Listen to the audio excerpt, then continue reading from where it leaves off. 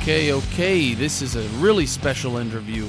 The world's greatest podcast producer, Katie, gets a chance to catch up with the founding member and the genius mouthpiece, guitarist, composer, director, if you call it.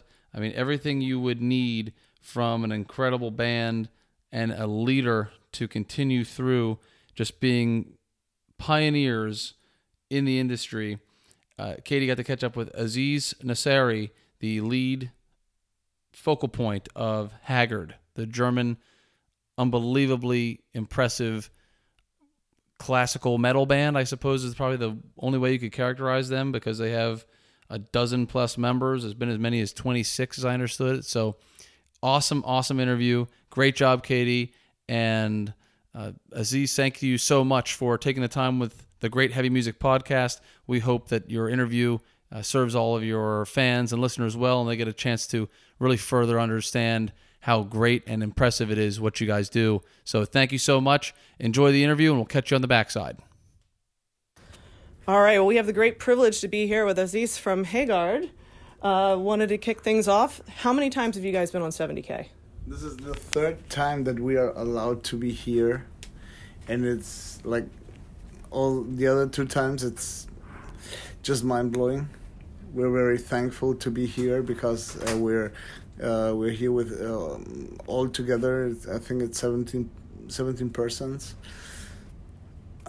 Yeah, that's a lot, people, and we appreciate it, and we're really grateful because I have the the motto that nothing in life is for granted, and 3 times on this beautiful boat is a gift, definitely. Absolutely. And that's one thing I wanted to ask you. I mean, I know so many bands, you have 3-4 members, they're bringing on equipment. You guys have 17 this time. You've had up to 21 people. With crew. I think on stage is 13. 13? Yeah, I mean, tell us what's that like. I mean, what is the boarding process for you guys with how many boxes that you bring in so much stuff? I have to say that I have really great people in Haggard, and the boarding process is just normal. Everything goes normal. I mean, there is not more trouble around than with the 4 or 3 people band. Definitely, everybody sticks together, and I mean, this is one. I like musically, I would call it an ensemble more than I would call it a band. But from the heart, it is a band with loving friends, and it is like that. I mean, we have musicians from Romania, from Italy, from all over the world, and I think that it's necessary to pick the personalities and not the ones who are located close to you and stuff like that. This is our way to run Haggard, because it's easy to just book a few orchestra guys and then give them the scores and say, okay, you play this, okay, we're going on the boat, but we're this is the main lineup that is here today. So it can be that something exchanges, like violin player doesn't have time at this day, so there is somebody else playing. This is just normal, but this is my heart lineup that is here. So we're not only musicians, we're also friends, and I love the guys and girls, and I also say them that I love them because they need to know that, of course. Yeah, they're great. That's awesome, absolutely. And so 1989, you guys, are you the only member still on, or are there still some original members? No, I'm the only member still on. Our first guitar player, he left the band in around, I think it was some kind of 94, 95. So we founded Haggard in, our drummer and me, we founded Haggard in 1989. And then guitar player left it, I think it was 94 or something. And then our bass player left it, I think it was around 2002. So I have to say that I still have like dreams about these goodbye scenes with those guys, really permanently, like 2 times a month. It still moves me that maybe I'm too empathic, I don't know. Our drummer Luz, we founded the band. He left in 2000 and I think it was 12 or something.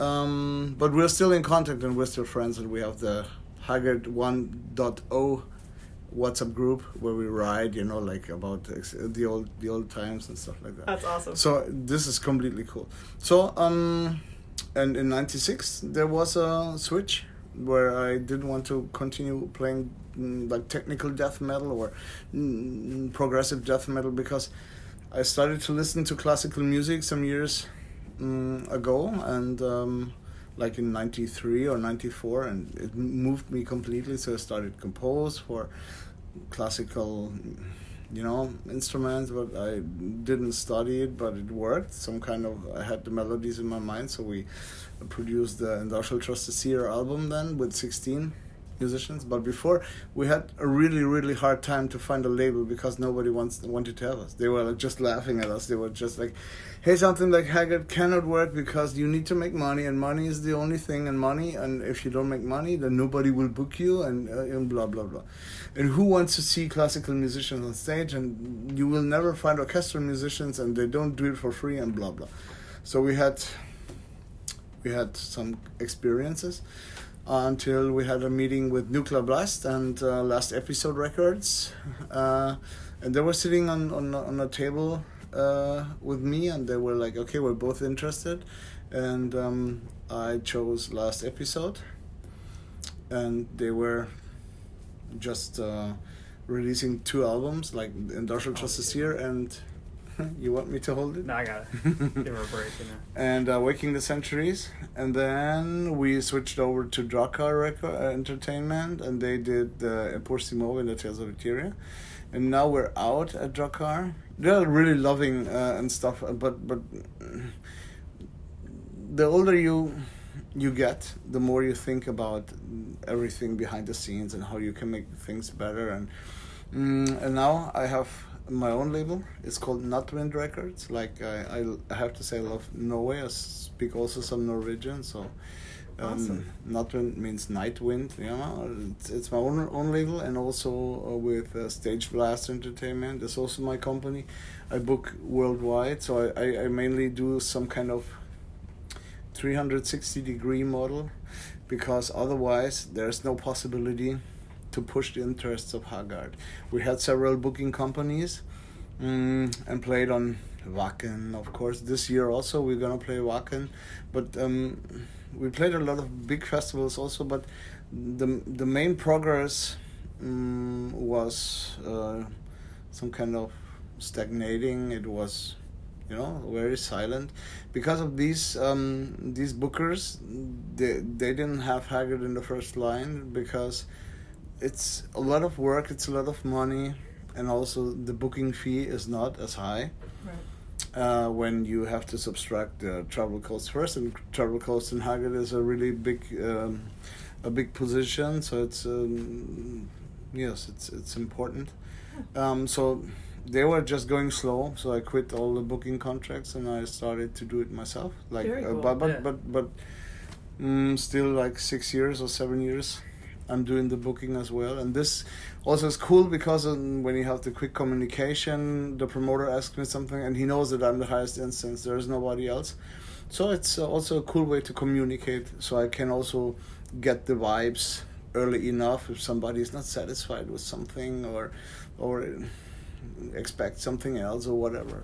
But this is cool. Oh, that's great. Yeah, that is 6 years. I think it's the best way. I mean, we're in a fortunate position that somebody else did pull us up, and now we have the wings and we can fly by ourselves. But it's of course it's a lot of work. There are many bands who just want to have a manager, want to have a booker, want to have somebody at the record label doing the work for them, not getting involved into other things, just into music and maybe party and maybe like this.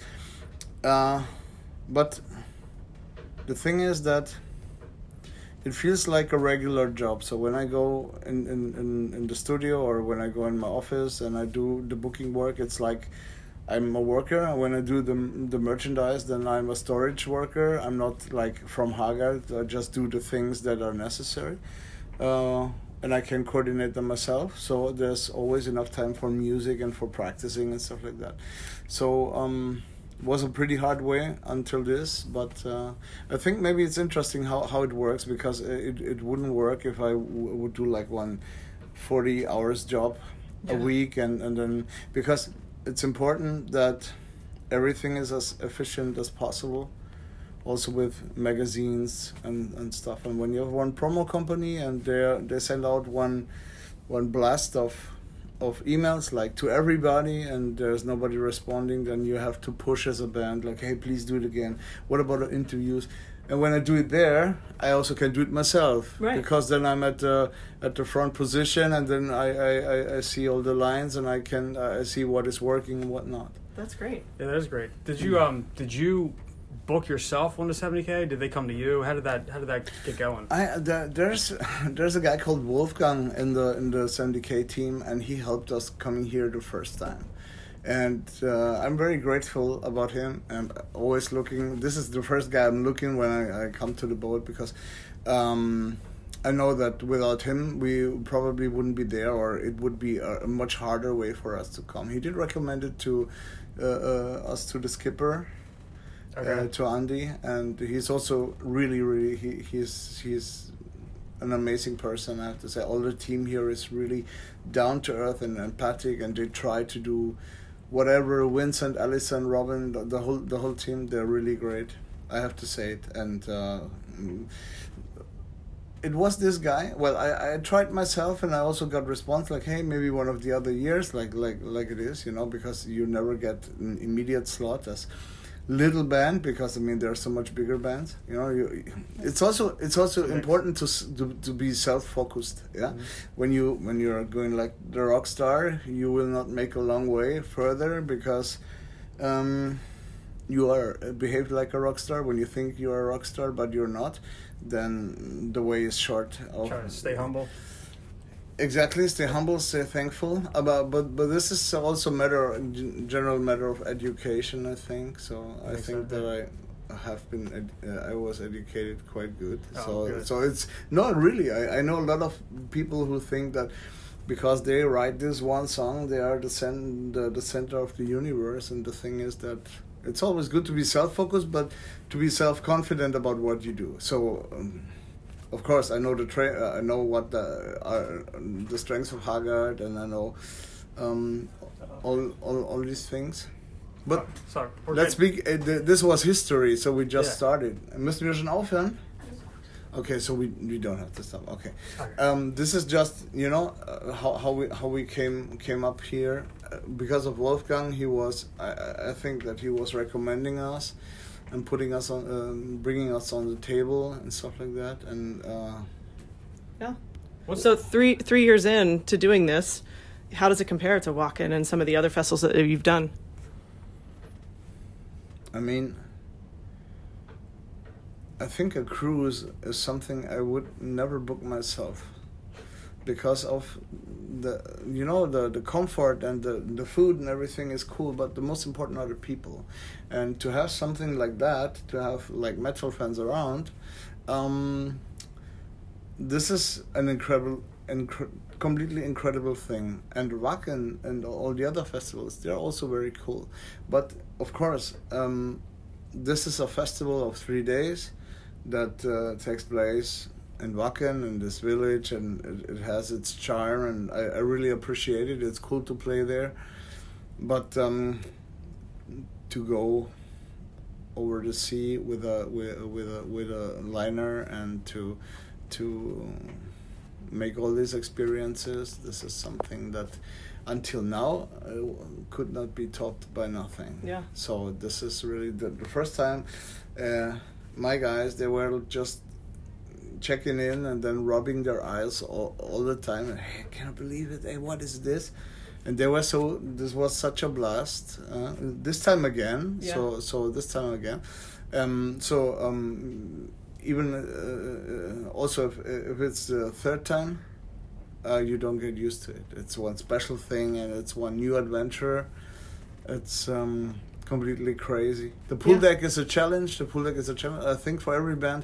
I think probably. that this combination to do the pool and to do a real venue or a venue down in the ship is a cool thing, because then the pool deck concert has a different flair, a different feeling than the theater stuff. And when you watch the bands on these two locations, it's completely different. They also behave different. They totally different feel. Pool deck is more party feeling. Is people in the pool swimming and hot tub throwing water. Throwing water around. This is Right. This is awesome. Yeah. Yeah. Very cool. All right, cool. Is there any promotional material that you'd like to put out there? Anything you guys are doing? Any new already? albums coming out or anything in the works? Grim will finally come out. The album about the fairy tales of the Brothers Grimm. We're gonna play. Awesome. I did read that. Yeah, the Brothers Grimm, that you guys are working on an album about that. Yes.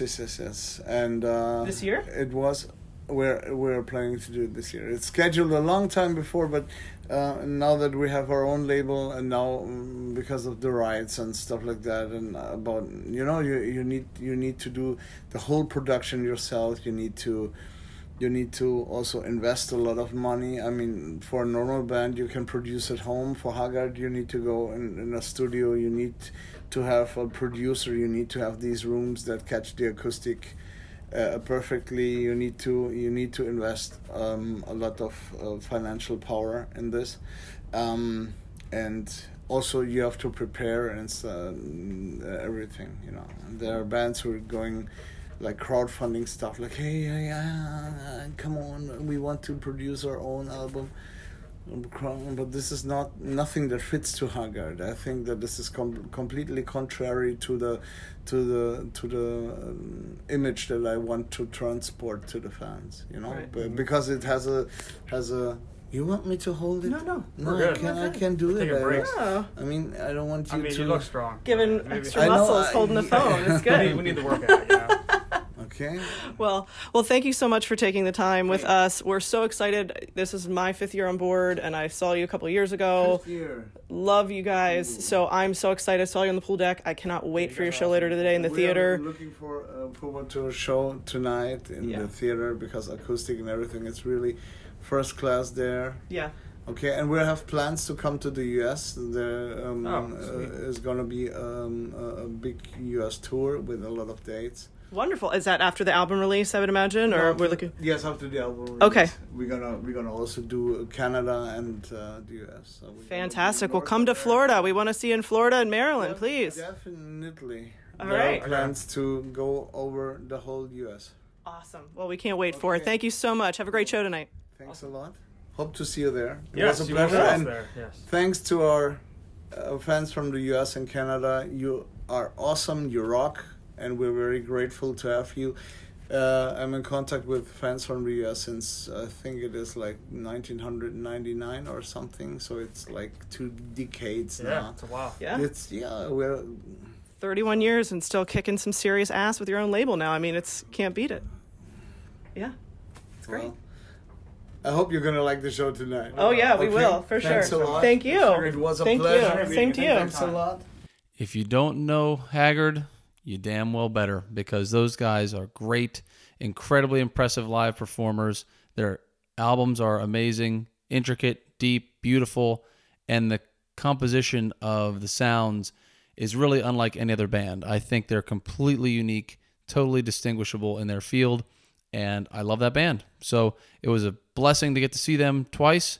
I have seen them, I think, 2 or 3 years ago on the 70,000 Tons of Metal cruise previously, and it forever changed my perspective of how impressive it was for a band like that to be able to travel with so many members and do such a great job live. So thank you again to Haggard and Aziz, and thank you, Katie, for doing such a great job on that interview.